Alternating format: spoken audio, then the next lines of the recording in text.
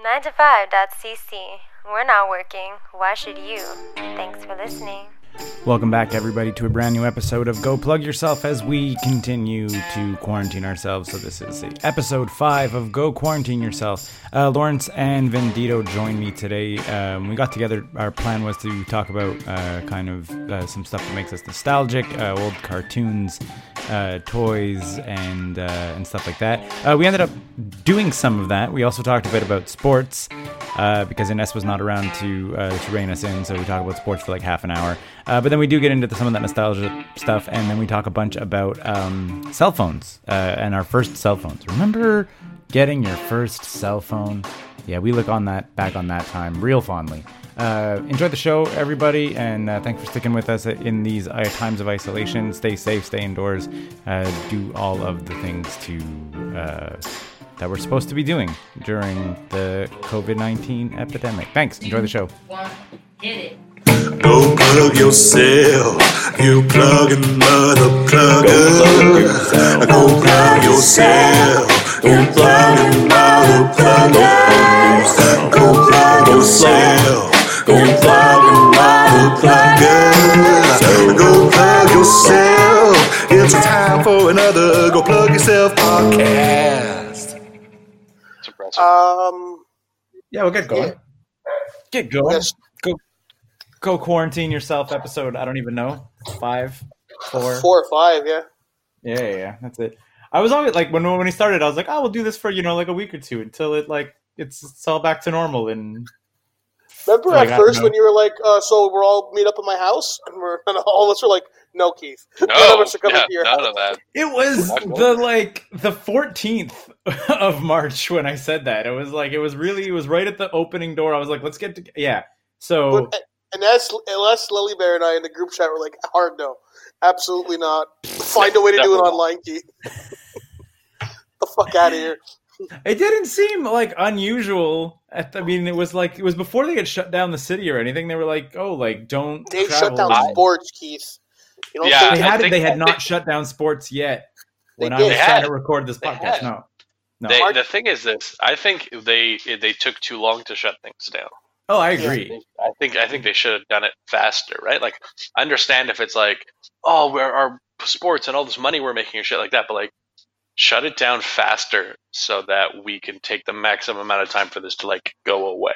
Yeah, if we pull the trigger fast, I think that's the thing that I'm sure billionaires can't get their heads around is I was like, if you pull the trigger faster on shutting everything down, you'll come back faster to making your money back. Well, so right. to me, at this point, it's the fucking testing. How do we not have enough tests? What are we doing? South Korea is back to everything pretty much. There's still some social distancing guidelines, but they even have sports back, and they're allowed to attend the games because they're testing people every day.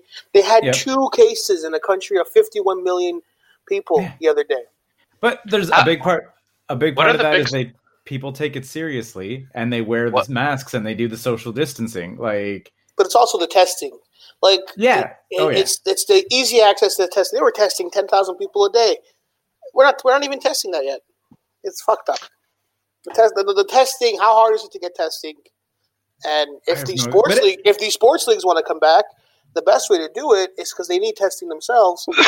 For them, the best way to do it is to for every test you use for a player, buy 3 tests for a hospital or a testing facility. And that way, it's a good PR move, and it helps everybody. And we get sports back, and I can gamble again. I was going to say, but in Canada, it's an even weirder thing because part of it's also on the population because we don't have a test shortage. In the States, they have a test shortage. You can't get a test to save your life. If you need a test in Canada, you get it immedially. Yeah, are they free? Yeah. If you free?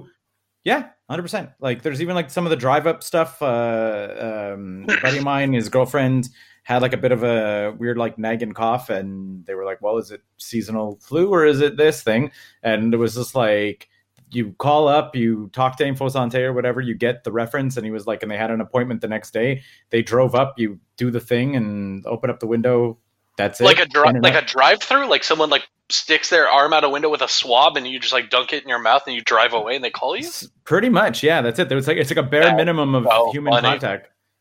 My father has to do maintenance drugs for chemo because he went through 3 rounds of chemo. Okay. And what they used to do is they used to have him go to the hospital, draw blood, and then he would sit around for an hour and a half, and then his doctor would come talk to him and be like, hey, your numbers are good. We need to do this, X, Y, Z. Yeah. Now what they do, because his doctor is like the head of the COVID response at the Jewish General, so they have a cordoned off section of the hospital where you walk in, no wait time, no like triage or anything like waiting room garbage. They walk in, they scrub you down with like Purell, take your blood, and then they send you the fuck home, and then they call you. It's like they minimize the amount of time that you could be in the hospital. I was like, why haven't we been doing this? Like, why haven't we been doing this forever? Like, if you don't have to like have us wait around for 4 hours to do something that we've seen you can do in 6 minutes.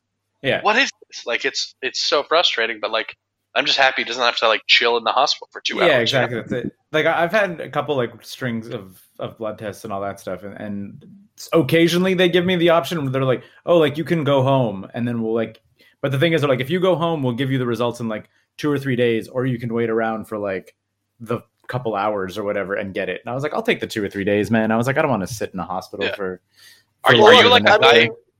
Are you like a guy who's nervous about health things? No, not in like general. a hypochondriac or okay. No, not at all. I just like the last couple times it's like whatever. That every 2 years you're supposed to have your blood work checked or whatever. So says my doctor. So like I just do the prescribed. It's been X amount of time. Get your physical, get your blood test, get all that stuff. Whenever I get my blood work done, the doctor shows immense shock at the results of the test. He's like, "Fuck me, are you serious?" 47% fruit juice. How's that possible? No. First of all, Lawrence, Diet Cokes, 47%. The level of aspartame should kill 3 men, but somehow you made it through. I'm a fucking medical marvel. You're a medical marvel. They have this case study. They're teaching it to incoming doctors. There's this kid. There's this guy in Montreal. More Diet Coke than blood. Yeah. More aspartame than man. It's just Diet Coke and tomato sauce. That's so funny. You guys gonna watch the UFC tonight? Yeah, I think so. I'm trying to. I mean, like, why not? Like, I'm so torn on the. Talk about a PR disaster. One of them got confirmed with COVID. This is the fight, right? Yeah, there's 11 fights tonight. Yeah, but 11. There were supposed to be 12, but one got canceled because one guy got tested on Wednesday when they got to Jacksonville there, and he got COVID. So then his opponent should go out there and have to fight the doctor that diagnosed him. Someone was like, the fight should just go on and see if the other guy shows up. Like, COVID guy gets in the octagon, and then you're like, step in here. And then he's like, and then it's like only 1 3-minute round where he has to avoid him. Just dancing, just nonstop dancing, trying to keep 6 feet apart. That'll go butts in the seats. You'll see the buy rates fight. I find it so funny that this is all a cascading like waterfall of Vince McMahon lobbying to make wrestling legal in Florida. Is AEW moves all of their stuff to Florida, and then Dana, who was looking to buy a private island, is like, Florida, you say? Is that where at this point, Dana White would have done fights in his house if Florida wasn't available. He was genuinely looking for like islands in uncharted, not uncharted, but like unclaimed waters. International waters? Yeah, exactly. Like unclaimed islands in international waters so that he could have UFC there. And I was like... Where the athletic commissions can't fuck with him. Can't get me here, Dick Pound. Fuck you, Dick Pound. The judges are like 2 international smugglers and like a bank fraud expert. It's just an old man sitting in a golden throne who gives a thumbs up or a thumbs down at the end of the fight, and it's blood sport. Or it's 2 international bag smugglers and like Shaquille O'Neal on Skype. Shaq is there for some reason. Tiger King on Skype, just like everybody just watching. Joe Exotic from the prison cell. That's so funny. I feel like Barkley would be my like celebrity NBA judge. Charles Barkley would be the one I'd want to see. He's an analyst now, you know. He'd have too much money on the fight. Yeah, exactly. He'd be going insane. He'd have way too much money on the fight. Wayne Gretzky's wife That's who the three judges should be. It should be three notorious gamblers. Okay, so it's Michael Jordan, Pete Rose, and Charles Barkley. There you go. We've come up with it. We've come up with the panel. I was pulling for it was Gretzky's wife, right? That had the whole gambling thing. That well, Rick Tocchet and all that. Yeah. Unbelievable. Rick Tocchet of all people. That's like he's not an impact player. Like, why would you be betting on hockey games that you're in, bro? Rick Tocchet he was a good player. Yeah, but not to the level that he could impact the outcome of a game. I'm bringing up his stats. Hold on, let's fact check this. On air. I thought this was gonna be the end of hockey talk, but he had a 100-point season, Corber. He had a 96-point season. He had a 70-point season, a 100-point season. Then did nothing after that 100-point season. So maybe that's why we remember him as a bum. He had 3 good seasons. Like what? But who else was in the league at that time? Like he wasn't the guy. I feel that outside of the goalie, like I don't think there's like a single player on a roster that could fix a game for hockey. I mean the ref. Yeah, the ref. Well, I said a player, not. I mean officials, obviously. Officials are obviously the easiest by. But like outside of the goalie, you can't even if you pay Sid to stop scoring. It's like okay, he's still only on the ice for 18 minutes a game. It's a difference maker, but it's not enough that he can throw it. You have to. Yeah, that's it. Yeah, bribe the refs and he's coaching the Coyotes. Rick Tocchet. Oh yeah. Ooh. There's that's the whole Gretzky tie-in, right? Like he was involved down there. And Gretzky was involved, but the Canadian media made sure to keep his name out of it. Yeah, exactly. It's his wife. He knew nothing about it. He's the best. What are you talking about? Yeah, of course. He didn't know anything about it. Just his wife. Let me ask you a question. Because Keith was talking about nostalgia in the group chat there, and this Last Dance. I don't know if you've been watching it at all. The Jordan thing. I haven't. Just because I looked it up on Netflix, I'm like, I should watch this, and they're like, it's a 6-part series, and every series is like 60 minutes. I was like, I don't have that kind of time right now. It's a 10-part series. Yeah, it's coming out weekly. Like it's at 6. Oh, God. It's 2 hours a week. It's on Sundays. It's Sunday in the States, and Netflix releases it overnight. So my brother and I watch it every Monday night.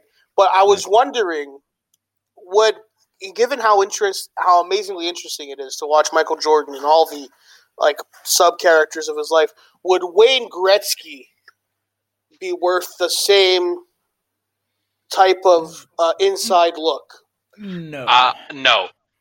Because look, basketball, first of all, in North America has a lot more fans than hockey. Absolutely. So I think the Netflix series, I think it would be hot in Canada. I don't see them doing a 10-hour documentary, right? No. And also, it's not just Michael Jordan. It's also the mythology of that Bulls team with Scottie Pippen and Rodman, right? Yeah, it's also the circumstances too.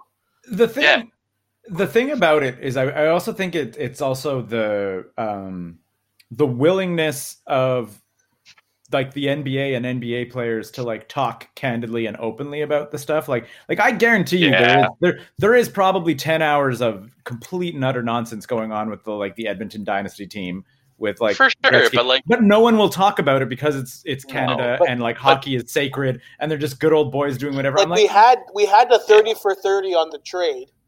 Yeah. Gretzky on ESPN did a 30 for 30, and that was really good. Yeah. And Gretzky was really open and honest about that, but I don't think there's much more that you could go from. It'd be great. I think that the allure of this documentary is that it appeals to even non-basketball fans. I'm not a hardcore basketball fan, but I know about that Bulls team, right? Yeah. Where Wayne Gretzky might be famous enough to be bigger than hockey in terms of covering him for a documentary, but I don't think it's going to get that same kind of reception, right? And I think to Keith's point, hockey players are way more tight-lipped. Basketball and football and baseball, you have these outlandish characters who will jump on a mic and say, I'm better than this guy. This guy's guard. Look at Allen Iverson. You could do 10-hour documentary on Allen Iverson and his whole life and being such a crazy scorer. A lot of crossovers. A lot of crossovers. A lot of and-one sponsorships. And the thing about it is Wayne Gretzky is a very demure guy in comparison to that. He's I go behind the net and I score some goals, and they're like, okay, but I don't think hockey has behind the net. It's my office, but it's not the same. It's not the same thing. If you did a 10-hour documentary on Patrick Waugh, or someone who's like legitimately would run off at the mouth for that long, or Jeremy Roenick. Like a guy like that, I think would be fucking captivating. And I think a Jeremy Roenick thing would be big because it would get that American audience because he played on the national team and because he was a big representative of USA hockey. I think you could like just do 2 episodes on his feud with Patrick Waugh and him playing on the Blackhawks in the time it was like tumultuous for their franchise. I think it would be interesting. There's a funny Jordan Roenick connection. I don't know if you guys have ever heard this story, but JR has told it a couple times. There was one spring, the Flyers and the Bulls were in the playoffs. Or I don't know if it was the Flyers. Roenick and Jordan were both in the playoffs at the same time, and they went golfing. And this is like during the playoffs, like they went golfing during happening, and they're like on an off day. They went golfing during the playoffs, and they played 36 holes. Now Roenick had like 2 days off before his game. Jordan was playing that night. So Roenick apparently told Jordan, "I'm going to bet against you tonight because there's no way you guys could win." And Jordan scored 40-something points, and the team won. And he's just to shove it to JR. And that's so funny. And that's when you could really tell that Michael Jordan, not human.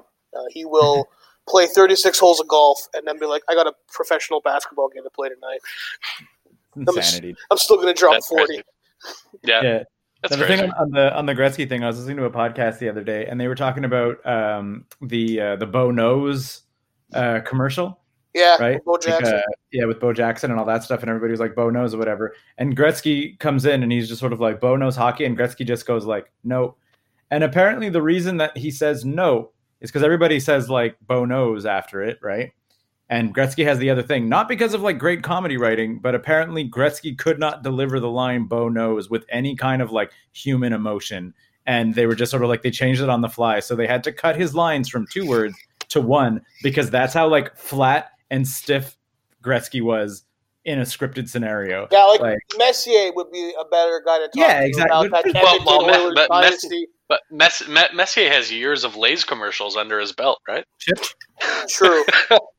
You know what I mean? He is a thespian of the commercial chip world, like original brand ambassador for Lay's. You know what I mean? Yeah. Like that was the moose, man, the moose. But the thing is, Messier has always been a more interesting character than Gretzky. Absolutely. Like if you leave hockey aside, like just talk about the shit on the side, like we're gonna win this game, like calling his shot. You know, being like the moose, the helmet, I'm the captain of this fucking dynasty. Like, he's the guy. Like, you know what I mean? In terms of like a character in hockey. And there hasn't been like, you know, we Canadians remember hockey characters like this guy had a mustache. Like, you know, but it's not really like. And I kind of blame almost the outward boringness of hockey players on Wayne Gretzky.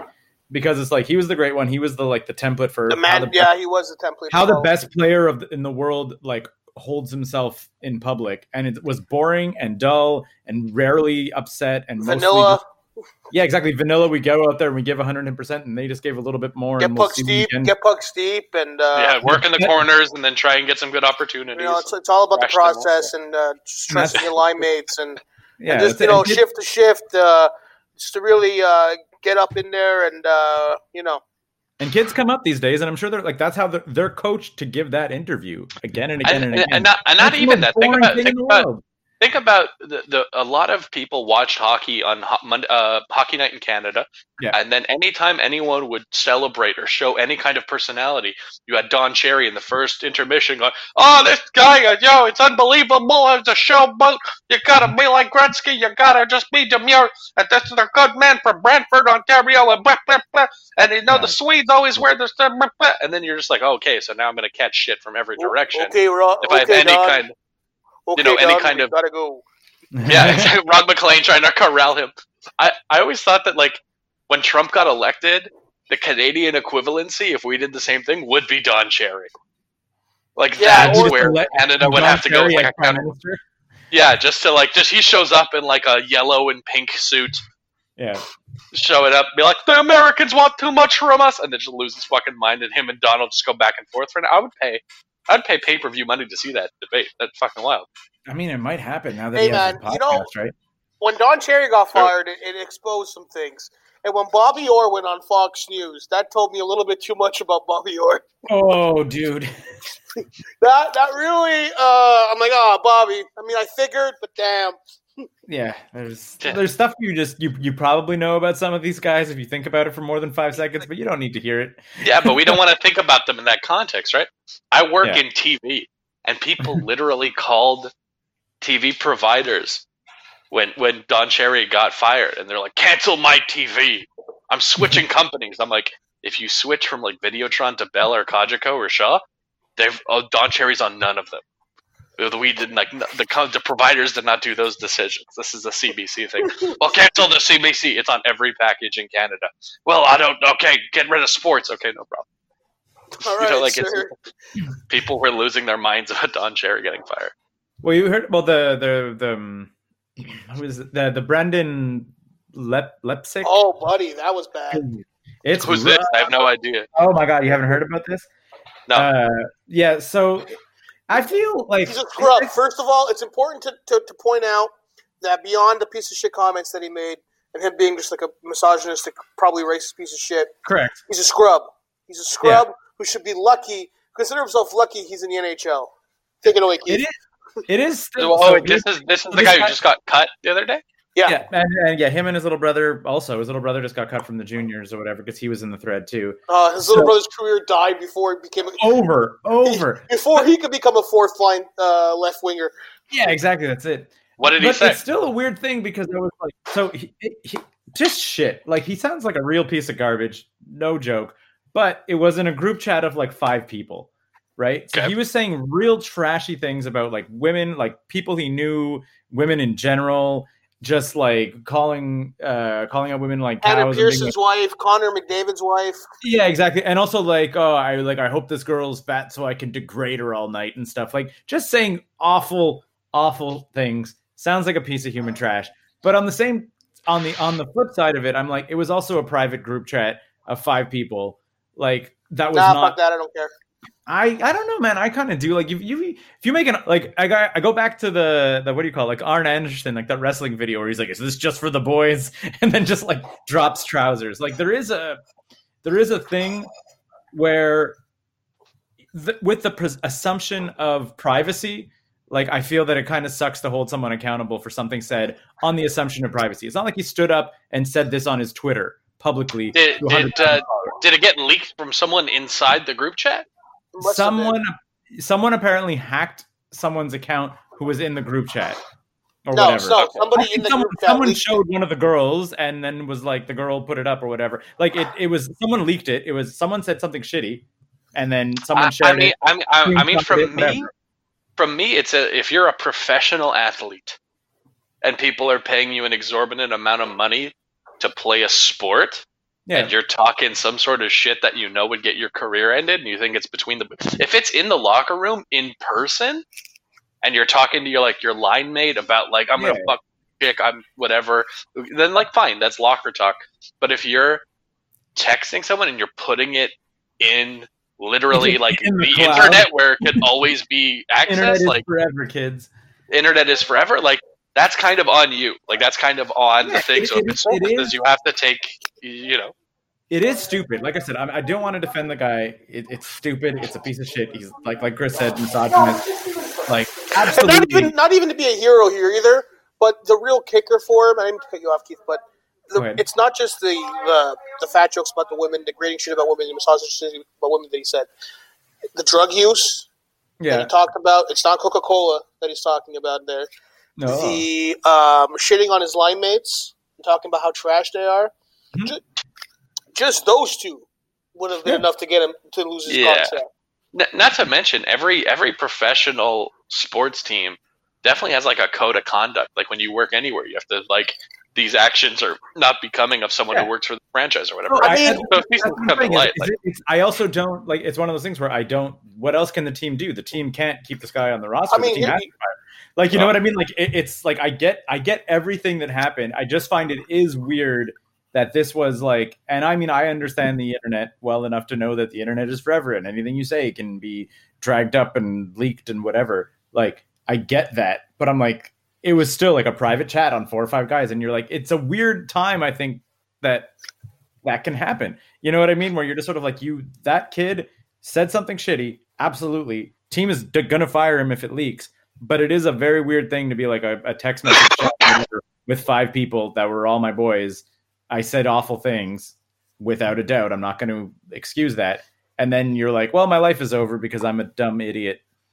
Like, his life's not over. I don't think his life's over. He's probably going to play like 2 years from now when people forget. He's going to like come back. And then when he signs with another team, they're going to be like, we haven't seen him since he did this. And then it's going to be because he's not like an impact player. No, he's not like a big time. You know what I mean?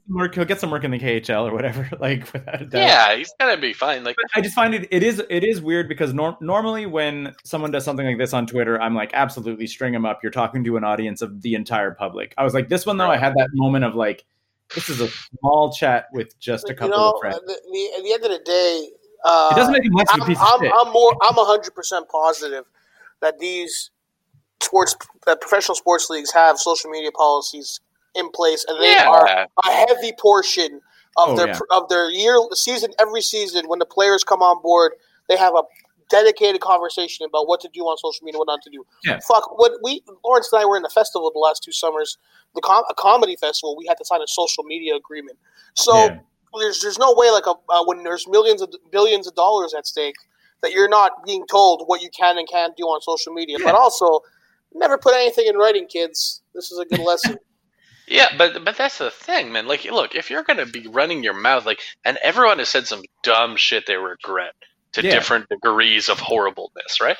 But, like, this guy, if you're going to go out and you're going to be chirping your teammates and shit like that. So, first of all, the stuff with women and the misogynist stuff, that's, first of all, horrible, and it definitely violates, like, what the image of the NHL and the team wants to do. It's not what got him fired, though. No, for sure. So, the NHL could be like, we don't support his views on women, or we don't support his views on body shaming or whatever. But then if you're going after your team as well, they're going to be like, well, your teammates don't want to play with you now. All these things are happening. You're hurting the locker room. So then they're going to take the decision to not work with this guy, right? Yeah, that's why because I've seen that argument. Not that keeps making that argument that he shouldn't have been punished because it was private chats. I didn't say he shouldn't have been punished. I said but that's argument out there. And that argument's out there. I'm not saying he shouldn't have been punished. I'm just saying it is a weird thing that a chat, like a text message, if the 3 of us have a text message circle and one of us says something real shitty, that later on it could cost us our jobs. I'm saying that's weird. Yeah, I get it. For sure. And it came out. I think it is the right thing. It came out. There's no other choice. If we all work for 9 to 5 and we were getting money from doing this instead of just exposure, and Lawrence and I were in the group chat with like a couple of our buddies, and we were talking about all the shitty things he said about women, but then didn't mention the fact that Lawrence and I later were planning on doing coke, and also that Keith's a piece of garbage. Yeah, and I hate working with him. That's the stuff that would get me fired from 9 to 5. Not the stuff about, unfortunately, not the stuff about the women, but the stuff about the drugs and hating my boss or hating my coworkers and that they're terrible is what got him fired. Mm-hmm. Because there's no way he could walk back into that locker room and be like, "Hey guys, we're just joking in the chat." Then get the fuck out of here. Yeah. No, like I said, I don't question that. Once it got out, there's no other course of action other than the one that could happen. Obviously he's going to lose his job. He's going to lose probably the respect of the league, definitely the respect of any like female fan. Like once it's out, the guy's screwed. I just find it's a weird thing that I guess that's the world we live in, is nothing is private and you're always being recorded. Yeah, be careful what you say. Be careful what you think, first of all. Like, be careful how you think about people, like other women, other people around you. Just that, be careful with. But also, when you're in a group chat, and even if it's a much smaller scale, and if we're gonna start raising the alarm bells because what could be said in a group chat could get you fired if you're in a visible job. Well, fuck you. Be careful if you're in a visible position. Be careful what you fucking put and who you trust and what you say things to. Even if you're fucking kidding, and if that's not what you believe about anything, too bad. You're a visible member of society. You have this comes with the territory. It's funny. This literally, something like this actually literally came up at Sarah's work, where someone was complaining about another another employee on the company work chat program or whatever. They're gone. Like, I've seen people get fired for that. I'm sure Lawrence has too. And but honestly, I'm gonna wait for Keith to be done. But I have to. Yeah, exactly. My whole thing is, I was like, I to this day, with even in small chats with people I'm extremely comfortable, I was like, if I'm on a work server, on a work chat, I was like, I don't even swear. Like, I won't even cuss. Like, maybe occasionally if I'm typing too fast, like shit will drop in there or something. And I will, if I even put a swear word, I will almost immediately type out like, pardon my language or whatever. And I will never speak ill of an employee. Doesn't matter who the audience is, because I'm like, this is a work chat, so it can be monitored. And B, this is a colleague. I don't know what this colleague's like level of comfort is. The minute you're talking with one of your colleagues, fair. Especially now, we're working from home. So the water cooler talk at lunch about, oh, this guy's dumb as fuck, and I can't believe the business took that decision. If it's all digital now, it's all recorded. It's like literally yesterday, I had a bad day at work. Yeah, I had a bad day at work yesterday, literally because I found a bunch of people at work who were having this kind of a discussion. Like the timing of this conversation can't be better. Like, it actually happened yesterday. And it's just a group of employees, and it's the same thing that every employee will talk about silently. This company doesn't know what they're doing. Everyone is dumb as fuck except for me. My boss is an asshole. We should all quit at the same time and really teach them a lesson. It's the same thing, right? But this happened just because they're not smart enough to figure out that this is a tool that we have. And we can see what goes on the tool, right? We're never going to confront them and be like, we saw this happen, unless it becomes like racist, misogynistic, homophobic, transphobic, whatever. And that, goes against the actual morals of the company. Or like threatening violence or shit. Exactly. So things like that. But it's like, you have to at least be smart about who you're talking to and how things are going. Like, Chris and I would imagine Keith is in the same boat because you podcast, right? Mm-hmm. But we think incessantly about how we communicate to people. We think incessantly about the words we use and how we come off and how we look and how we gesture and things like that. And I think people who don't have that reflex about how something plays out, or they don't edit themselves or edit their words, they're in a situation now with the way things are that it's tough, and there is the possibility of blowback. You have to be careful about what you put out and how it's perceived too. Yeah, for sure. Yeah. I mean, and also, like, and this sounds like the worst, meanest thing. Like, I literally have, I don't think in the last almost 15 years, made a genuine effort. But on purpose. Like I don't, because of that, where I'm like, I don't believe in work friends. I'm like, I have had work friends in the past, and stuff can get complicated. You get a promotion that your buddy didn't get, and now you're his boss. That sucks. Yeah. Like, you happen to go on a drunken, like, whatever bender with your buddy at work, and he goes a little too far, and now all of a sudden you're like wrapped up into an HR situation by association just because you guys went out on a Friday. And or you go to a Christmas party and you bang a coworker, and then you're in the office on Monday. Like, there's all kinds of shit. Like, I've never had that problem, me. I've been very, last part never happened. I've been very lucky. I've thankfully never got mixed up with a coworker, so that's nice. I've never... that's what I'll say. Yeah, you've never got mixed up with a coworker. Yep. Because Chris is a mature individual. He's really turning them down. He's like, no, it's not right. It's batting him away. Like, girl's like, sorry, I'm sorry, I can't do it. I know you want this homemade salsa, but tomatoes. But yeah, that's it. But like, forget hooking up. I literally haven't made friends with coworkers. Like, people, Sarah's like, oh, like, you really get along with this guy. Why don't you invite him to, like, out to drinks? And I was like, no. I was like, I see that guy for 40. I see that guy for 40 hours. I don't need an extra 2. I'm good. We can go on our coffee breaks together. I don't know. It's a yin and yang for me on that one, because while I don't like people, in normal times, I also want to sell them tickets to my comedy shows. So for me, everybody's a friend. No, but I think there's something to be said, because that's me, interesting everyone's a buddy. But I'm friendly with coworkers, dude. Like, I'm not saying I'm like this, like, shut off. Like, I'll go to lunch with someone, I'll have a coffee with someone. Okay, I'll do the occasional maybe like work Sanka set, but I'm like, it's a real Sanka set, and like at 6:30 I'm bouncing to go hang out with my real friends. 6:45 out the door. I have other places. I didn't even make it this set, Yeah. But yeah, exactly. That's it. But Chris is right. Like, you do have to have a certain amount. And you know what? Chris and I have seen comics that have kind of created a career for themselves just by being personable. And just by creating a nice social circle and people going to bat for them and sharing their stuff online and saying, you got to get tickets to see my friend, they're so funny, and So I think you always have to be kind to coworkers. You don't have to like invite them over on the weekends for a barbecue or just hang out forever, right? And I think you also have to maintain. Over for Mother's Day, but no. Yeah, that's it. Only Lawrence comes over for Easter and Christmas. Oh, Christmas. I've been there too. I have been fed very well by the Vendito family. Yeah, that's nice. Oof. That food though, I left Chris's house with enough food for like another 3 meals. Like his mom fed me for a week. It was unbelievable. Whole family, man. Oh, Lawrence, here, take this, Lawrence. We're not going to eat it. Yeah, you know?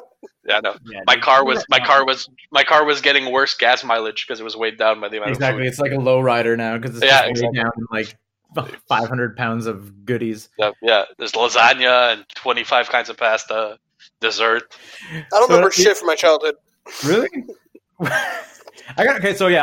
the whole thing when we said we're gonna go do these go quarantine yourself episodes, I thought it'd be fun for the listeners to get to know the co-hosts a little bit more as people, because they've sat there and like listened to 200 hours of me and Walter, so they know us pretty well. But you guys, you've both been guests on the show a couple times, but not nearly the listener isn't saturated with you like they have been with Walter. Well, prepare to be saturated. Yeah, get ready. So I was kind of thinking like I went on a weird nostalgia kick this week, which led to me finding my old Game Boy and then going to AliExpress and buying a new battery for it, and then buying weird knockoff games that'll hopefully play on my Game Boy, so that I can start playing Game Boy again, because I was like, what? And I was thinking a lot about just being a kid, and also I guess maybe thinking about the experience of what being a kid would be like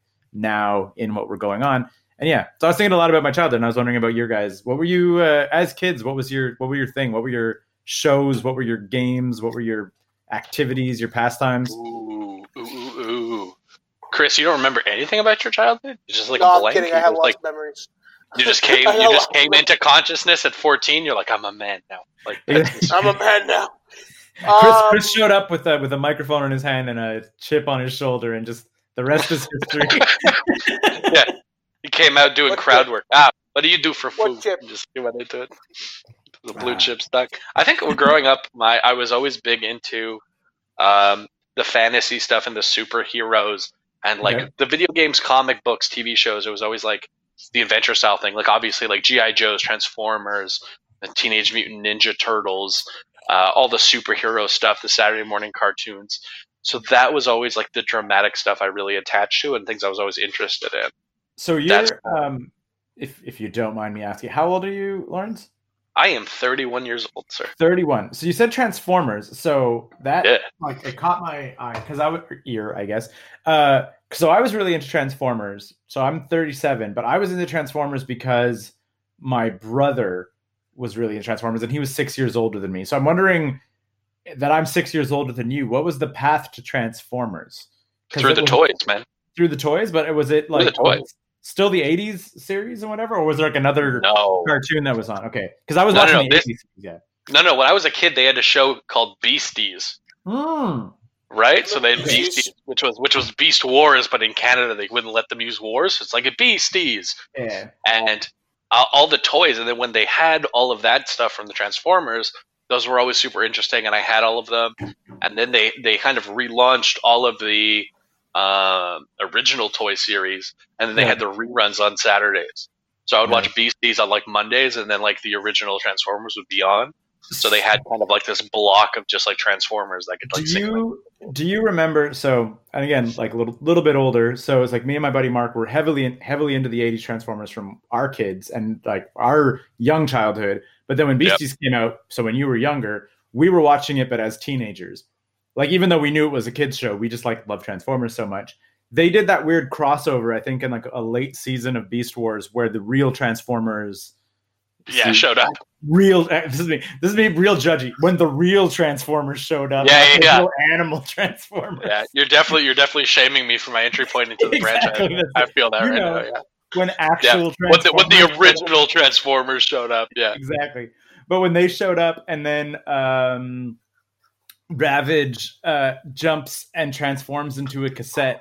And it made the old school animation, like the and then he flew into. He was a cassette that just flew into a computer console because who cares? But literally, as it happened, they cut to commercial. My phone rang. I picked it up, and it was my buddy being like, "It made the same noise!" Like he was so jazzed that the Ravage transforming made the same noise that he called me on a landline telephone. But even in the Michael Bay movies, when you watch the Transformers now, with like these weird humans that are somehow more important than the Transformers, and like the U.S. military needing to save the day or whatever, like the part of it that's still cool is like the same with like the Marvel movies and the DC Universe movies. Like this isn't high art, but it's like things you cared about at a time in your life when you were still forming, and then to see it in action in a way that hasn't been available to you before is so exciting. Like just the fact the first Transformers movie is not a good movie. It's not a good movie. It's not a good movie. And they get worse. and they're not good movies, right? But the fact that you get to see this like big Cybertronian battle orgy, and then the fact that they transform and it makes the fucking sound and the whoop whoop whoop, and it's like Autobots roll out, like that's just cool to see because it's like something that you had imagined with your figurines and now it's playing out in front of you, right? Like with a bigger budget than your imagination had. Like that's what's fucking cool, So did I ever tell you guys the story of the Transformers and it tying into like when Sarah and I started dating? No. So Sarah and I like started hitting it off and started dating, and like it quickly became apparent to her that I was like a huge geek. Like that was like we met because I was that the first or second date Sarah figured that out? Like immediately. Like I never made I never made any qualms about it, but I was just saying, but we didn't meet through like a geeky avenue. Like we met. No, through, she understood. She was okay with it going in. I don't know if she was. I don't know if she was necessarily okay with it going in, but she like got okay with it right away. It's because we didn't meet through a geeky avenue. Is my point. Did she have aversion to like geeky things when you guys started dating? Like was she like very? Because you guys have been together like a decade now, right? Yeah, it'll be 12 years tomorrow is when I asked her. Oh, yeah, so when you guys first dated, was she like on Mother's Day? Yeah, that's when Keith does his best work. Don't you know? Yeah, because it's always on May Mother's 10 Day is always at or around. Well, no, at or around Mother's Day. Yeah, exactly. It's always close. 12 years ago, I'm gonna go fucking find out if it was a Mother's Day or not. That's a waste. Why? Guaranteed it was a Saturday night because it was a show. It was a cut copy concert. But yeah, like she didn't have an aversion to it, but she had no like attachment to it either. Okay. But it was like a very like kind of touching thing. So we had just started dating, and her friends were going to go see a midnight showing of Transformers 2. I want to say 12 years ago, about right. And she was like, I'm dating this guy. I know he's into Transformers. I'm going to get us both tickets and we're going to go to Transformers. And it was like that in that little like sweetheart, like honeymoon phase where I was like, oh no, I hated the first one. I do not want to go see the second one.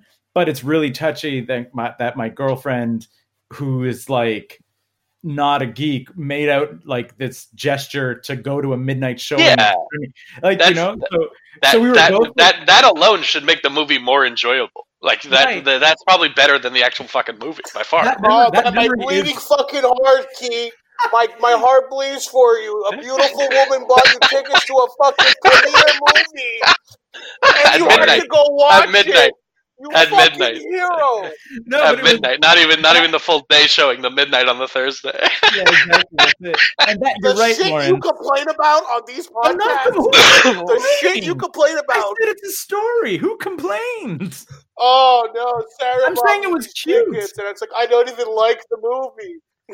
But I thought it was like, and to Lawrence's point, yes, that memory becomes more important than the movie because the movie was garbage. She fell asleep and I didn't enjoy it.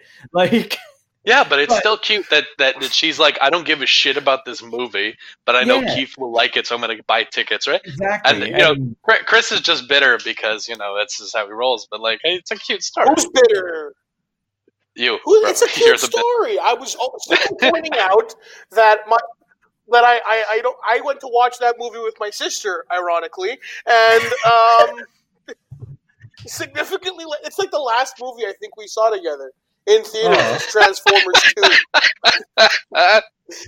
No, that's not true. We went to see Civil. She took me to see Civil. No, we went to see Bad Boys 2 this year. Yeah, I know. I just mentioned it, Amanda. Bad Boys 3. You gotta love that household, honestly, even when you're podcasting. Honestly, should have won a. Oh my God, we're gonna talk about Mom. Do you have any memories of when I was a child? Oh God, Keith, what have you done to this podcast? So, Chris, I was gonna say, what about what cartoons? What cartoons were you into? He's checking in with Louisa, Mama Lou. Listen, what did I was into sport. I was obviously into sports a lot. I watched sports from a young age. Some of my earliest memories are of watching sports. Aside from that, because I don't want to talk about sports all the time. I remember I watched Gargoyles a lot. Okay. Yeah. The Mighty Ducks animated series. Oh yeah, that's good too. The Mighty Ducks animated series. My sister on Friday nights we would watch Boy Meets World, Sabrina the Teenage Witch, and all those shows. Teen Angel, remember Teen Angel? That I don't know. Vaguely. Teen Angel was people. So people have told me that Teen Angel doesn't exist, that I've made it up, but it's real. It's like that Sinbad movie, Shazam. Yeah. We don't talk about Shazam. Sinbad, Shazam. Teen Angel was definitely a thing. I just never watched it. Like, because I think it was on. It was like Boy Meets World and Sabrina were definitely the anchors of that block, right? Like that Friday night ABC block. Whoa! What about Family Matters, bro? Not at that time. Not in the 90s. Family Matters too. A lot of Family Matters. A lot of Fresh Prince. Those were those were already Fresh in Prince syndication, too, because. I'm trying to put the timeline. Yeah, they were in syndication. That's what I was about to say. Yeah. No, Family Matters and Fresh Prince were always on. Yeah. On BET. If you had BET, you always got the reruns of Family Matters, Fresh Prince, the Jamie Foxx one. I think it's called the Jamie Foxx Show. Yeah. The Wayans Brothers. In what Living else? Color. Oh yeah, Living Color. Never was never watched Living Color. Living Color was ahead of really. In Living Color was ahead of its time in a lot of ways. Even though I was young and I didn't catch all the things, I still knew it was like fun and upbeat. And then when I rewatched it years later, there's a whole different vibe and kind of subtext that I'm starting to pick up on. And I was like, oh shit, this is really important. Yeah. Yeah, I remember watching in Living Color and just like being like, haha, there's like silly characters and like fun dances or whatever. And then you revisit it later and you're like, oh, and there's an entire social commentary level that I was just like fun dancing. Like, the Fly Girls on Living Color. They gave me some like questionable feelings. Are you afraid of the dark? On Fridays, I have distinct memories, and the Goosebumps TV series. Like sleep over at my grandparents' house because YTV would be one of the only good channels they had. And like, Are You Afraid of the Dark on Fridays? Do you guys remember Erie, Indiana? It was a toss-up between that and Italian programming. What's that? Erie, Indiana, or you guys maybe a little young? None of that. No, I'm too young for that old shit, Keith. Jesus Christ! Why don't you talk about that same vein of like? It's weird that you guys bring that up because it was like those like horror movies. Or you were watching MASH the other day. Yeah, I went back and I watched. I call me crazy, but I liked After MASH. Okay, like or when Dallas. Who shot JR? Who shot JR? Who shot JR? Keith wants to know. A 3-year-old Keith wants to know who shot JR. But those also. I just want to know about those horror movie or horror TV shows. That was like. It was a weird thing, and I 100% got me into horror as a genre. But it was weird that they were like, "Yo, there's these shows for kids, but they're horror shows." Like, oh man. Yeah, I don't know. It was always like on YTV. Hit it, Chris. What's up? Yep. I have a question for both of you. Do you remember the first time you got a Walkman or a Discman? Yes. And what was first? Walkman with the tape, for sure. Because I remember mine, and mine's a funny story. So, Lawrence? Yeah. What year? What, you want my walk? Oh, I don't remember the year. I do remember having the yellow one with the hand strap, and I remember the first tape that I wore out was Mark Morrison's "Return of the Mac." Nice. That was the first one that I rewound. Corber always had the flavor. You know how it is. Yeah, for sure. Yellow one with the hand strap was definitely. Yeah. I was also I was gonna say that the thing that the Walkman with the cassette also had a big deal because I was raised like pretty strict and religious, and by nature of it being a Walkman, I could then get tapes with like cussing and like swear words and stuff because I had a way to listen to it that was not on speakers that my mother could hear. What would have happened? What would have happened if they figured out that Lil Keith was listening to some non-religious? Well, the tapes would definitely get destroyed, and I would be grounded. Like my mom had done that to other like CDs and tapes and whatever else. Like I had gotten. She found a magazine once that had some art by like Danzig, like from the Misfits in it. So it was like kind of like nudie devil art kind of stuff, and it was just like the magazine wasn't even about that. It was just like some skater magazine or something like that, and she literally threw it into the fireplace. Like, oh god, yeah, that's so dramatic. Exactly. She was like, ah! But yeah, that's it. So it was like getting like a copy of Sublime on cassette, you know, and I'm like, oh man, he's swearing and stuff like that. Yeah, like was very. I don't remember if I ever got a Walkman, but I remember very clearly when I got my first Discman. We were doing the 1 year we did Christmas in Florida. The 1 year my family ever did that, and my mom got me or Santa or whatever it was, probably Santa. This Discman that was also AM FM radio, which in 2001 or 2 is it had like the blue dial where you could top find it. Of the line. Yeah. That's it. I got that, and my sister got me the Millennium Backstreet Boys CD. I remember. Oh shit! I think that was a banger. So I was bumping that for a good while, and then my mom, for some reason, listened to me when I said I wanted to get like frosted tips. So I went to school, and I had a Walkman with the Millennium CD playing on it, a Discman with the Millennium CD on, and frosted tips in the hair. And then for fun, they threw me a Barry Sanders jersey, so people just started calling me Kentucky Fried Chicken, Kentucky Fried Chris. And that was my first experience with bullying. That's a look, though. Yeah, I was actually like in very good shape in high school. I still had the frosted tips because it was like 2001. And it was like my bar mitzvah. It was like very much in vogue. It was like the NSYNC Backstreet Boys influence. The frosted tips were real. That Before 4 video came out, and everyone was like, "This is the move. This is how we get fly honeys." You know, this is how it works. It was the Justin Timberlake from the Mickey Mouse craze. We all got on it. This is why Timberlake is still an important part of society. I graduated high school in 2000. He was the original influencer. Oh God. Yeah, I graduated high school in 2000, and like there was like a number of kids who already had frosted tips or whatever. But I remember that like for prom, the number of students with frosted tips went from like a good amount to like half the class. Like, right. Like, for prom, like half the dudes were like, "This is my prom look." Boom. Like, was your prom song like the original graduation song? Were you was that your prom year? As we I know by the time I graduated. No, we remember. Vitamin C. Vitamin C was her name? Was it Vitamin C?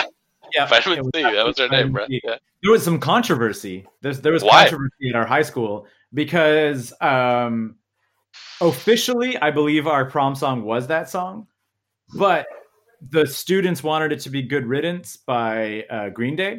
That's funny. That's a great song. It's a great song, and it's a great graduation song, right? Like, I hope you had the time of your life and all that stuff. Yeah, like, we did that one at summer camp.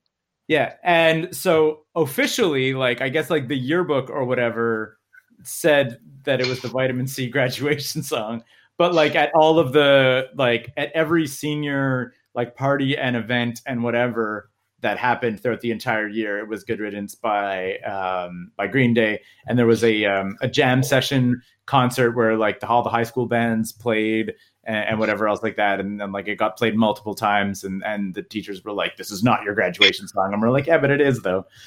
Like ours, I don't know what it was for Corbett, but for us, the September going in to our grade 11 year, Timberlake's "Bring Sexy Back" became like a huge hit, and by the end of the year, it was that, and it was that Akon song, "I Want to Love You," or the R version, "I Want to Fuck You." Yeah, those were our two graduation tunes. Those are the anthems. Yeah. Those are the anthems. Yeah. I don't remember the exact song, but I remember me graduating being like a milestone in my life because it's the first time I ever got a cell phone. Oh.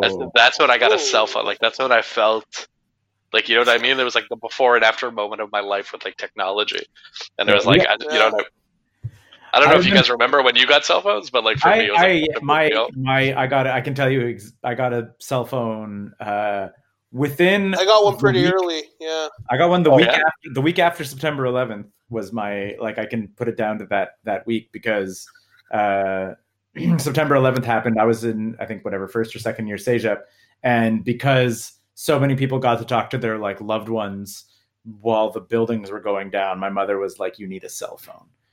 Like, and that's so dark, bro. That's so fucking dark. The buildings are going down. That's real.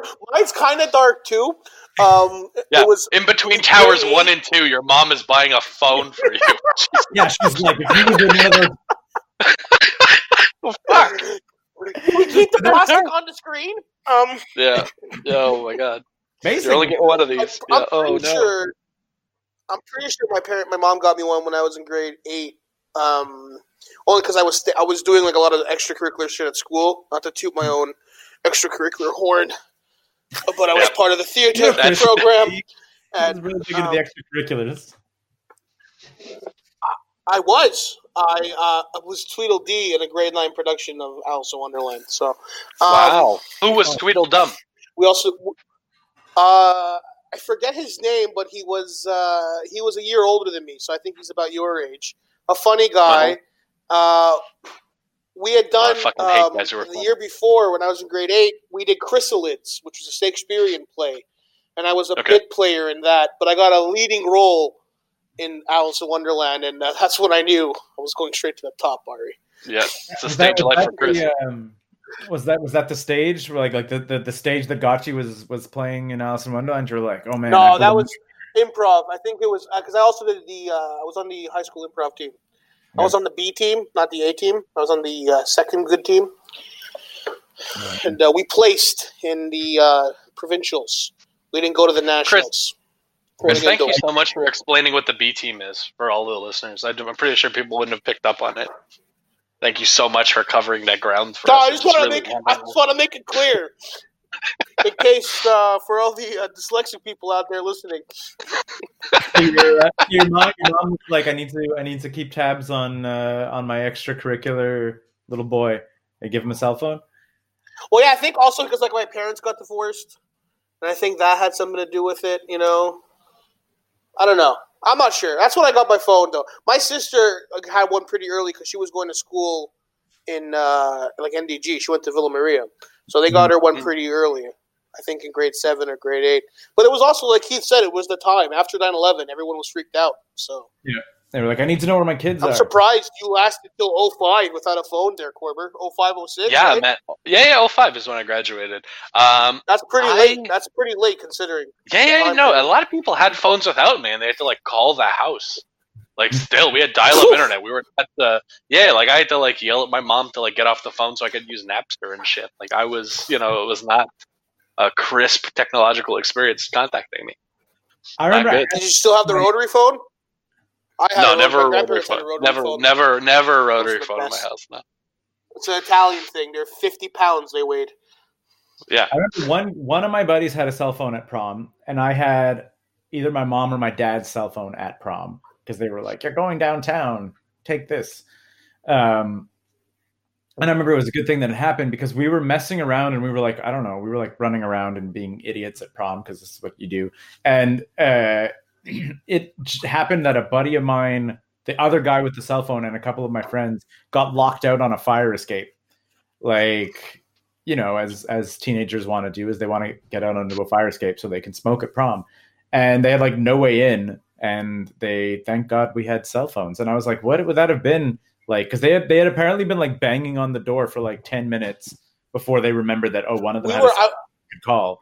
And I was like, they would have just been my age group stuck out there for hours. like if this was like literally like the year prior, so 1999, there probably would be like net zero cell phones at the prom. But there happened to be two, and it was one of them happened to have that like the kid who was stuck outside, and one of them was me. They were like, we're stuck out on the fire escape. Yeah. You see, Corber's age group was at the cutting edge when they got the phones of the using the phones to cheat on exams. Oh, by the time my age group got to the big exams, the teachers wised up and they took your phones away. But I'm pretty sure Lawrence Corber's age group, there's some schivada stuff going on. You know, there was a scheme. You know, like there was. Well, it was back when. Did you graduate high school, Lawrence? Or did I what?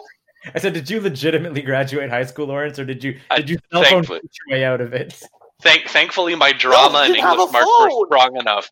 Yeah, my drama and English marks were strong enough. But I used it to cheat in CGEP. That was the thing, man. There you go. CGEP, like the humanities course at 8 a.m. was bullshit, and I was asleep for most of it, so people would just text me answers. And I had that old Motorola phone where the text messages, it was obviously a flip phone, and the front had a screen, like a very tiny 1 inch by 1 inch square screen, where a text would just pop up with like the scroll of the whole text. Like he would send 10 words and it would take like a minute to read everything. So someone would just send me answers. It's like A, B, B, E, D. And I would just think about these phones too. They got to a point there. I want to say when you were in university, Keith, I'm guessing, Lawrence, you were in CGEP by now, but like by my grade 11 year, it was all, if you didn't have a flip phone, you were a loser. Yeah, you were a dork. It had to be a flip. It had to be a flip phone. Yeah, my mom, preferably the Motorola Razor. Yeah, the Motorola Razor was the hot shit. My mom picked up a phone as soon as phones were available. Cool. Yeah. You need to do it with the two fingers. My mom had the StarTAC. Yeah, bow. My mom had the literal black folding StarTAC with no screen, just a line to see the number you were dialing. That's it. And it was so funny. My mom was like one of the first people I remember getting a cell phone, and it was off like 90% of the day. Oh yeah, like it was just always turned off. It was like never on. I remember my sister's first phone better than mine because she had the first phone, I think, in our house. Or maybe my dad had one, but I don't know. Who cares? My sister had like this cool. It wasn't a flip, but it was like a see-through pink thing. A lot of Amanda talk on today's podcast. You know? But it was like a Fido. It was like see-through, but like pink. It was the worst. I don't know how she went to school with it. It was cool. She's screaming from upstairs. The one that got me was the phone where there was like the shield over the keys that like slid up and down. So basically the Neo phone from the Matrix. Yeah. That was cool as shit. Like all I care about is having the same phone. BlackBerry came out. Then the fucking BlackBerry came out, and we all thought, you know what? I want to be a stockbroker, so give me this BlackBerry. And for like 2 years, we were all walking around with BlackBerries. Bro, honestly, I had so many flip phones, and I remember having to send a text by like pressing the button. Like there was no keypad, so you had to like press the buttons a bunch of times. It used to take like 47 minutes to type out a text message. It was like so much less convenient than a call. It was the worst. It was the fucking took forever. I'll be there in 10 minutes, and it's by the time you were composing the message, you're there. Like you don't even have to fucking send this message anymore. And so fast at that. Like for the aggregators out there, because we get thousands of listeners to this podcast every month. For the aggregators, I was working as of grade 9. I had a job at McDonald's, so it wasn't just like rich mommy and daddy were throwing things at me. I had to work for my 15 minutes a month. Oh yeah, I remember the first phone plans are fucking bullshit too, eh? You have like 12 minutes, you have 100 texts. 12 minutes. And if you accidentally log into the internet on your phone, it costs you like $74. I remember the first time I went over. My mom just explained to me the concept of even a 10-second phone call is cost a minute. Yeah, you're impoverished. You're just broke after you go over. I remember I can't remember exactly how we ended up settling it down, but I was like, I need a text messaging plan. Like, I was like, you don't understand. And they're like, why don't you just call and whatever? And I'm like, that's not how it works. Yeah, it's uncool. They won't answer. It's not cool anymore. Exactly. But 50 texts a month, though? Yeah, exactly. That's it. And you're checking them, and there's a tracker in the phone. You're like, I can't send any more text messages. Like, I have text left. I can't do this. Yeah, it's the girl you like texting you back, and you're like, I better make this work real quick. Yeah, exactly. I can't have a lot of back and forth. I can't waste text. Yeah, exactly. You're like, yo, can you hit me? Can you hit me back on the 1st? Is it possible for you to text me on November 1st, please? I know it's October. Hold on. Oh, you want to talk on the phone? Yeah, I can talk on the phone. I got 46 minutes left for you, babe. But the unlimited incoming thing. Hold on, let me find a payphone. Yeah, let me find a payphone. I got 3 quarters. How much are we going to talk about? But do you remember unlimited incoming calls was the thing? Yes. Text people to call me. Call me. Text to call for sure, but then it's like if you knew someone with like a landline, whatever, you'd call, you'd pay for the minute to be like, call me back, and then call me back, hang up, yeah. 5 seconds. You were chilling. You were chilling after that. Yeah, you're good. Or and then you know what the next breakthrough was after. It's like, yo, my phone's free after 6. So unlimited nights and weekends. Yeah, unlimited nights and weekends. So someone would look at the phone, bro. It's 6:01. Give me your phone. You're like, oh, dude. The guy in the crew who didn't have unlimited nights and weekends used to hit you up whenever you'd be out. I had a buddy. I think you guys might have met. His name's Biggie. His name's Paul Biggie, and he never had a cell phone up until like recently. And I'm talking recently, like in the last like 10 years. Like he got a cell phone in like 2010, like way after everyone else. So what he would do is if he was going out with people, he would tell his friends who he was out for, and they would just call us. Yeah. Okay, and they would just call us and be like, I want to talk to Paul. And like I had no idea I was about to get an incoming call. So I'd pick up my phone from like this unknown number, like back when that was a thing people did. Yeah. And I'd be like, yo, Paul, it's for you. And he would just take the phone out of my hand and walk away and have a full-on conversation. And he's like, no, it's good. He has free incoming. It's not an issue. I'm like, don't give my number to fucking strangers. He's like, they need to contact me. I remember this so vividly. It was such a dick move. But like, I appreciated the hustle. It's like trying to get laid and he'd have a phone. I was like, all right, whatever. I genuinely spent so much time at Grumpy's, and most of us didn't have cell phones or whatever, that we call Grumpy's to be like, is John there? And they'd be like, sure.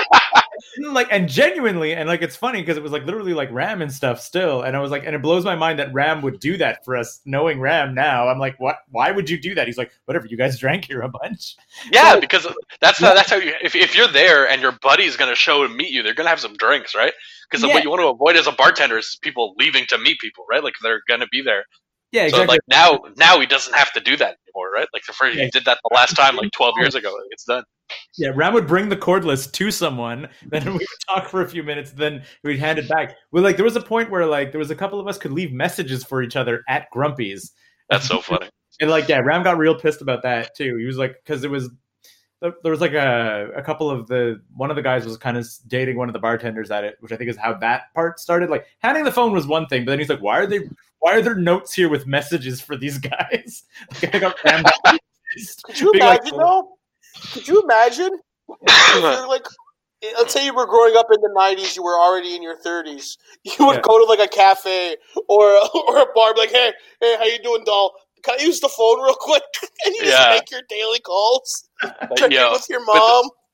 But I was lucky too because I was bitching to my dad when I was a teenager. I'm like, Dad, she didn't text me back. My dad would be like, let me tell you about calling the house, boy. Let me tell you about calling the fucking house, right? Maybe you need to speak to her father before you. Yeah, exactly. Oh my god! And then can I talk to Jocelyn? And then you have to hand off the phone, and then she like acts like she doesn't remember who you are. My dad was like so vivid about it too. He's like, you don't understand. Not getting a text message back is a fucking blessing. Like, you don't understand how it was when I was growing up. I was like, oh shit, that's he's a real one. I shouldn't fuck with this. This is so funny. For me, spending so much time on landline phones because I was like, we didn't have cable growing up, so like talking on the phone with my friends became like very much one of my like Monday to Friday evening like rituals, whatever. We would conference people in and have like 5 or 6 people all on the phone and all that. That was my like, grade 9, 10, 11. Conferencing was the best. We were so far ahead of the game considering this quarantine. We brought conferencing to the next level too, because so calling from the North Shore to the South Shore was long distance. Oh, right? Shit, yeah. Different area codes. Calling from the like North Shore to Montreal wasn't. So we would call up our buddies in Montreal, then the Montreal guy would call to the South Shore, and then they would conference everybody together, so we would jump the long distance. Right? Because I only called the Montreal number, and the Montreal number called into a South Shore number. So now I was on the phone with someone from the South Shore because there was a middleman in Montreal who was like doing the conferencing. The early 90s phone company getting screwed by teenagers, didn't even know it. But like picking up like imperceptibly any kind of a click or like a slightly different thing in audio quality, because you're like, that meant someone picked up the phone on your end and was listening in, like your siblings or your mom or whatever, and you're sort of like, you just hear like a little like, a little like a bit more of a hiss, and you're like, get off the phone, mom! Like you're like, stop trying to spy on me. Yeah. I'm my own person. Why are you listening in? Yeah, exactly. We were still using dial-up internet. Yeah. Get off the phone! You pick up the phone and your mom's internet drops. Times. And now it's I was gonna say that much easier. Yeah, dude. You were just saying that before, Chris. Like, just like what's going on right now is not fun and it sucks, but like, if it had been going on like as little as maybe like 10 or 15 years ago, it would be so much worse. Like, no video calls. Well, that's the thing I say too, is like, because like my grandmother right now is in. My grandmother's right now is in a home, right? She's in not home, but she's in a residence. But my grandmother likes to go out. She likes to, whatever. She's just confined to her room. It's not like us. We have our phones. We have social media. We have whatever. We could play games, whatever it is. We're fine. Like her, it's like, what the fuck do you do all day? How much hours of TV could you watch? Like, you do she's crosswords and stuff. But still, it's the generational difference with the tech. Yeah. It's like the tech is helping us get through this a lot. For sure. As opposed to, remember the ice storm? Yeah. And the ice storm and phone lines were down, so like you couldn't. That was talk about nostalgia. Yeah, seriously. But yeah, that's like the only thing I can compare this thing to is the ice storm for us, and that was like with 2 weeks of shutdown. Imagine we've been 2 months now. It's like we're so used to it, but I feel so weird. Keith, I gotta go soon though. Keith, I gotta start supper here. Hey, we'll wrap stuff up and you can get back to your salsa. But do you want to? You boys were talking about comedy. Do you want to touch on that? You have thoughts and theories? Do you want to share the future of comedy? I don't think we're going to get any comedy back until 2021. That's my big take on this whole thing, is that I don't foresee us being able to do that before post 2021. And it's the idea of the festival coming back in the fall was a nice idea at first, but now it just doesn't seem feasible in any way. Mm-hmm. So, but I was going to say even club work. Yeah, and it's. Yeah, I was going to say, well, it depends. Like, for me, I mean, I don't want to be, I guess, overly optimistic, and I don't know what the metrics and the numbers and whatever that would be. But I was like, but I feel that if restaurants can open with people 6 feet apart, like an empty club could open with people 6 feet apart. Like, it's a small, shitty night, like, without a big turnout, but it's something. Yeah, but at this point, when do you foresee restaurants opening? At this point, when do we see that happening? I could see the fall. Because you're right. You're right that before we can even think about live entertainment, we got to get restaurants have to be back and running. I don't know. Well, I'm thinking. If you talk to, if you look at what's going on in China, where they're like restaurants have opened up with smaller tables, 6 feet between the tables, and you wear a mask at all times. You can only take the mask off to like literally eat. And when your waiter will stand 6 feet away from you, you put your mask back on, and then he comes and takes your order and whatever, and then you can take it off again to eat. That's kind of what the restaurant opening world of China. And I'm like, I can see that. You ever go to those? You ever go to those Japanese sushi places where you have a tablet at your desk, like the table, and you punch it in, and then someone just brings you the food and they fuck off? I think that's kind of where we're headed in terms of comedy and the live venue.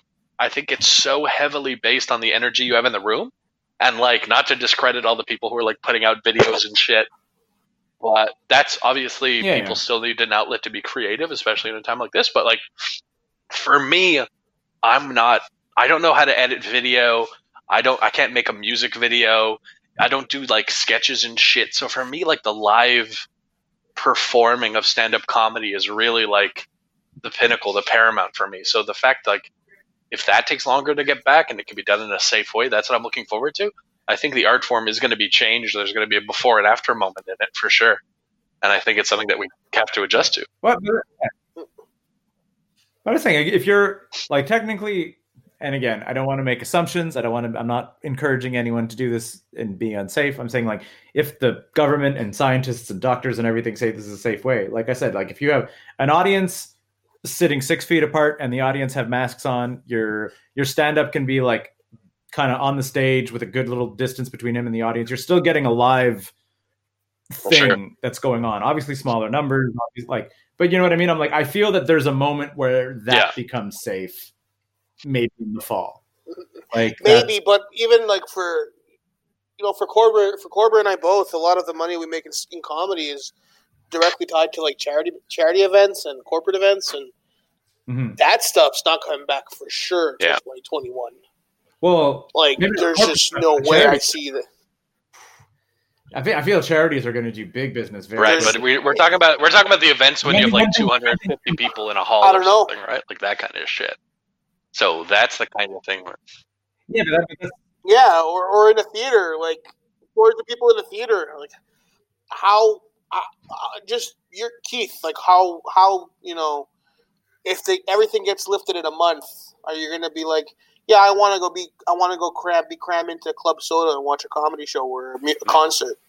Yeah, no, but are you going to do that? Like, I mean, I like if there's like measures in place, I would I would absolutely try to reignite the things. If I'm like, but like that's the thing is, I think that what venues need to do, and again, I'm like, these models I can fully acknowledge are not as profitable. They're not making as much money, but just like in the name of trying to get stuff back into place, I would absolutely, if the venue is going to say people are going to be seated 6 feet apart and everyone's going to have to wear a mask, we all know that if everybody's wearing a mask, there's like a 1.5. Well, this is my point. Done. I will go and drop $15 or $20 and go see some live shit. Like, if the venue's taking care of me as an audience member, I'm not going to do the Georgia version of it's all okay now and it's fine. No, I'm not. But if a venue is going to take care of me and put in things that are going to say we're doing this as safely as possible, I will absolutely be like one of the first guys in there in line, willing to put down some money to try to get. Like, I appreciate that opinion. I don't know about the person who's casual about entertainment, though. You are very indelibly linked with the arts in Montreal, right? Yeah. Whereas people who there are some comedy shows before COVID where it was a struggle to get people in the doors, a struggle to get people to fill up a room, right? And I think it's going to but it's going to go both ways. I think I think there are going to be some people who are nervous, but then I think there are going to be some people who are just so eager to get out and do something that even though I think my greater point would be for a charity event. Let's say if you were to do a charity show, we've done Lawrence and I have both done like big charity shows at Club Soda, and where it's 450 people, and all those charity shows have one thing in common: it's that they need to make as much money as possible. So they need the most people in seats as possible. They need the most people out volunteering to sell raffle tickets, prizes, whatever it is. Yeah. all these things are. It's not. Is it worth it to rent the theater to try and get 200 people and socially distant and are the tickets going to be more expensive? Yeah, but that's what I'm saying is like I feel that then there's, and again I'm not like to your point, Chris. I don't think there's any real return to this in terms of returning to normal. But I'm like, but just thinking out loud, I'm like, where you have a charity event, you can then maybe charge more expensive tickets for the in-person experience, which is going to be social distance. But then there's also an online stream, and then everybody on the online stream can enter the raffles and whatever. Yeah. Like there's ways, you know, like I know like that's just me spitting out some optimistic, and the logistics of it are complicated and whatever. But it's just like people are going to have to adapt.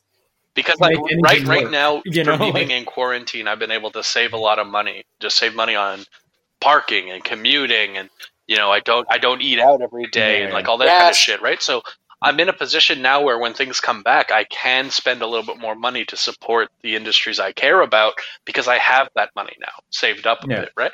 So there's definitely, I think, point to that. Yeah. But I think also it's going to be an interesting look at how anxious people are to be in crowds and be around other people. Yeah. Oh, for sure. But there's going to be, like I said, I feel there's probably going to be people falling into both camps. I feel that if someone said like Osheaga's happening as planned, I feel there'd still be thousands of people there. Yeah. You know what I mean? Like, but Osheaga's not happening as planned. I know. Yeah. I'm aware. No, but I'm just saying, but like if all of a sudden they made that switch, like we've seen it in the States where as soon as they're like, the beaches are lifted, people are showing up. Exactly. People are showing up and spending money. Personally, I feel like Americans are a lot more careless than us as a group. Well, I don't know. I don't know, man. I live very close to the canal, and it's a lot of joggers. Dude, like literally, joggers. And everyone's a fucking jogger now. Like that doesn't bother me, but there was like literally a circle of like 15 to 20 people seated like at most 2 to 3 feet apart. And just drinking, and what got me is like we walked by, we saw the circle of people. We're like, ugh, like because we were just going and doing our groceries, and then we're walking, coming back, and then what was hilarious, I was like, they were getting up and packing up and leaving, and there was one person who was going around picking up the garbage from everybody else, and I was like, well, you just undid the thing. I'm like, you weren't doing the thing very well to begin with because you're all sitting in a circle only about 2 feet apart.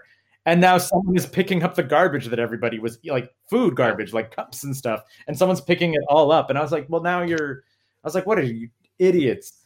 Like, I don't know. I like to imagine Canadians are maybe a notch above Americans too, but I had that feeling last Saturday because it was really nice last Saturday. Yeah. Like it was warm and it's like, I left my little community here and like went out to where like there would be more traffic and it was just people everywhere walking, cars everywhere. It's like, wow. Also, they said that the mixed messages of people not understanding when they were like, oh, we're going to open up some stores but maintain social distancing. Like my buddy Scott, who works at the hospital, he was saying that he was like, when they made the announcement that they were reopening schools and reopening stores, he's like, the amount of people wearing masks on the metro like dramatically dropped. And he was like, one doesn't like preclude the other. We're saying like we're doing a good job. We can open up some stores like the grocery stores. You're still going to need to spend 6 feet apart, wear the masks and do all that stuff. Maybe you can buy some money and keep the economy afloat. It doesn't mean start hugging your friends and take no more precautions, like that. He was like, it was literally like night and day. They made the like, oh, we're going to make a return to opening some work. And then he's like less than half of the amount of like masks that you would see on the metro. And he's like on crowded ass metros. It was like night and day from 1 week to the next. He's like, also, if you're wearing a mask, if you don't cover your nose, you might as well not be wearing the mask. Bro, just throwing it out there for the kids. It's too many people wearing these masks. It's like, yo, it's great that your beard is covered, but like cover your fucking nose. I saw a wonderful webcomic about it. It's basically one picture. It's a 2-panel comic, and one is a mask with a nose hanging out. It goes, if you wear your mask like this, it's like wearing your pants like this. And the next panel is a dude wearing his pants with his balls in the pants, but his dick hanging out on the outside. That was so fucking accurate. Nothing has beaten for me. I went down to the Maxi or whatever, doing some groceries, and a lady with the rubber gloves and a mask pulls the mask off, like sneezes onto the food, and then puts the mask back into place. And I was like, no. I was like, I need to leave. And people were like, I hope you said something. And I was like, no, because I don't want to engage and suddenly be in a yelling match with someone. Everyone's quick to be like, I hope you said something. Like, easy fucking Chuck Norris. Like, we're all going to start confronting people in public for sneezing. But on top of that, too, I was like, do you know what a yelling match is? It's someone getting up in your face and screaming in you, which, like, just like, even if, like, it's not something that everybody wants to open the door and jump into, but even if I was like, oh, like, my balls are big today, I'm going to go and scream in someone's face, I don't want someone screaming in my face. This person, you know, like, this person doesn't understand the new rules. Maybe we should keep away from them. Yeah, exactly. Like, while I could handle potentially someone yelling in my face from like an emotional perspective, I don't want to deal with someone like up in my face physically, like getting. Not to mention, every time I've done grocery shopping so far, there's been an altercation with either like a patron and like the security guard they have out front, or a cashier, or just somebody. Yeah, someone is. Yeah, someone who the one non-believer. One person who's smarter than everybody just has to go and make a point, and then all of a sudden there's a kerfuffle, and I'm just trying to buy like 4 bags of chips so I can eat myself into oblivion. You know, like I'm not there to really get. I saw one.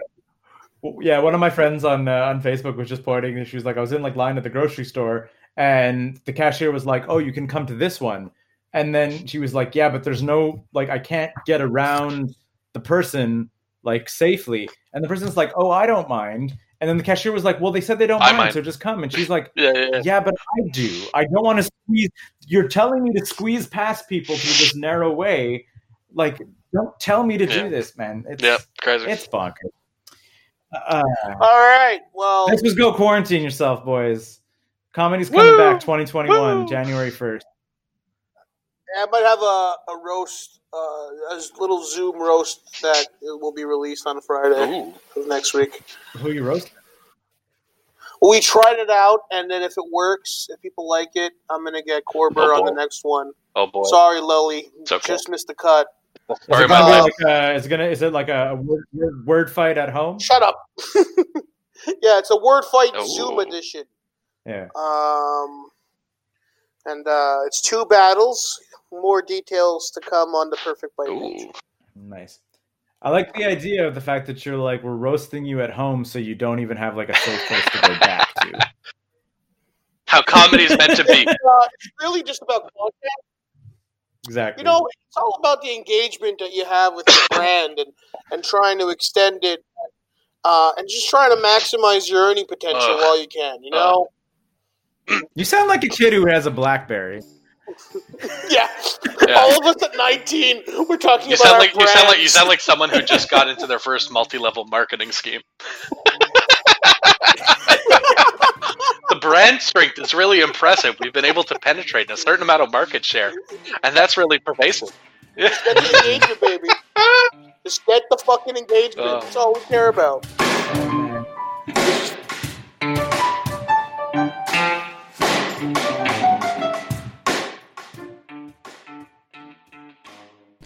Thanks again for listening. Go plug yourself. As always, a big thank you to Leland Beckman and Oral Turpitude for providing all of the original music for the show. We mentioned at the beginning of the show that we'd love for you to tell your friends about the show, and honestly, that's all you really need to do. But if you're feeling particularly generous, you can support the show financially and 9to5.cc in general by going to patreon.com/9to5cc. You can get early access to every episode of Go Plug Yourself and other perks too.